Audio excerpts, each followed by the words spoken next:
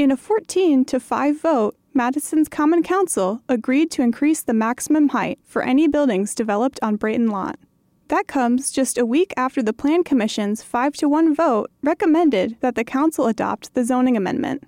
The city-owned lot, located just blocks from Capitol Square, is currently being used as a staging area in the ongoing Bus Rapid Transit project.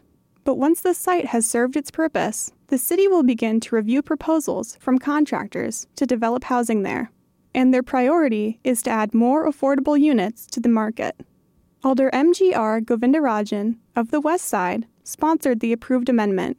He says a potential 10-story building would not obstruct views of the Capitol. The previous zoning for the site, which only allowed building heights about half of the new maximum, was established in an effort to preserve a nearby historic district. Just so there's that step back between a tall building and then that 4-story and then the lower residential neighborhood, which is the first settlement neighborhood. Janelle Allen lives in the First Settlement District and expressed her concerns during last night's meeting.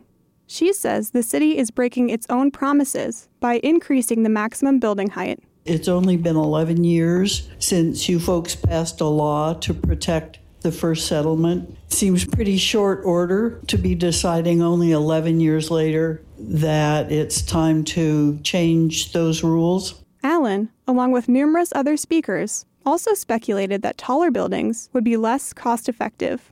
That's because the necessary materials, like steel and concrete, are more expensive than wood.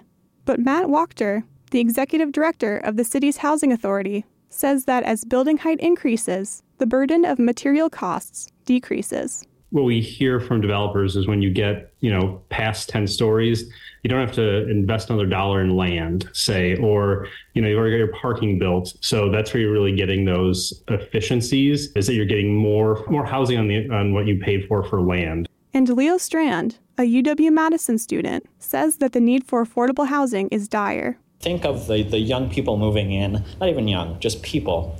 Because right now, as much as I would love to stay in Madison, as much as I love the community I've met, in every logical way, it makes sense for me to go to the Twin Cities or another big, metropolis, because it's expensive here, and I don't really see a lot of change that would benefit me. And I think this is an amazing opportunity that we really can't pass up. Justice Castaneda is the executive director of Commonwealth Development, a local nonprofit that promotes access to affordable housing and homeownership. He also attended last night's meeting and says the project would only benefit from an increased maximum height. In very simple terms, the two main things that affect the capacity or ability to create affordability are acquisition costs and density, or the number of units you can put on a site. The general geography of the site, I think there's so much to be said about why it's important to maximize density when you can. Alder Mike Verveer, who represents the district where Brayton Lot is located, voted against the increased maximum height. He was joined by Alders Nazra Waheli of the Far West Side, Barbara Harrington McKinney of the Far West Side, Isidore Knox Jr. of the South Side, and Marcia Rummel of downtown Madison. Earlier in the meeting, Alder Rummel introduced an amendment to limit the site's maximum to 6 stories instead, but it did not pass. In the coming months, the City of Madison will issue a request for proposals from contractors.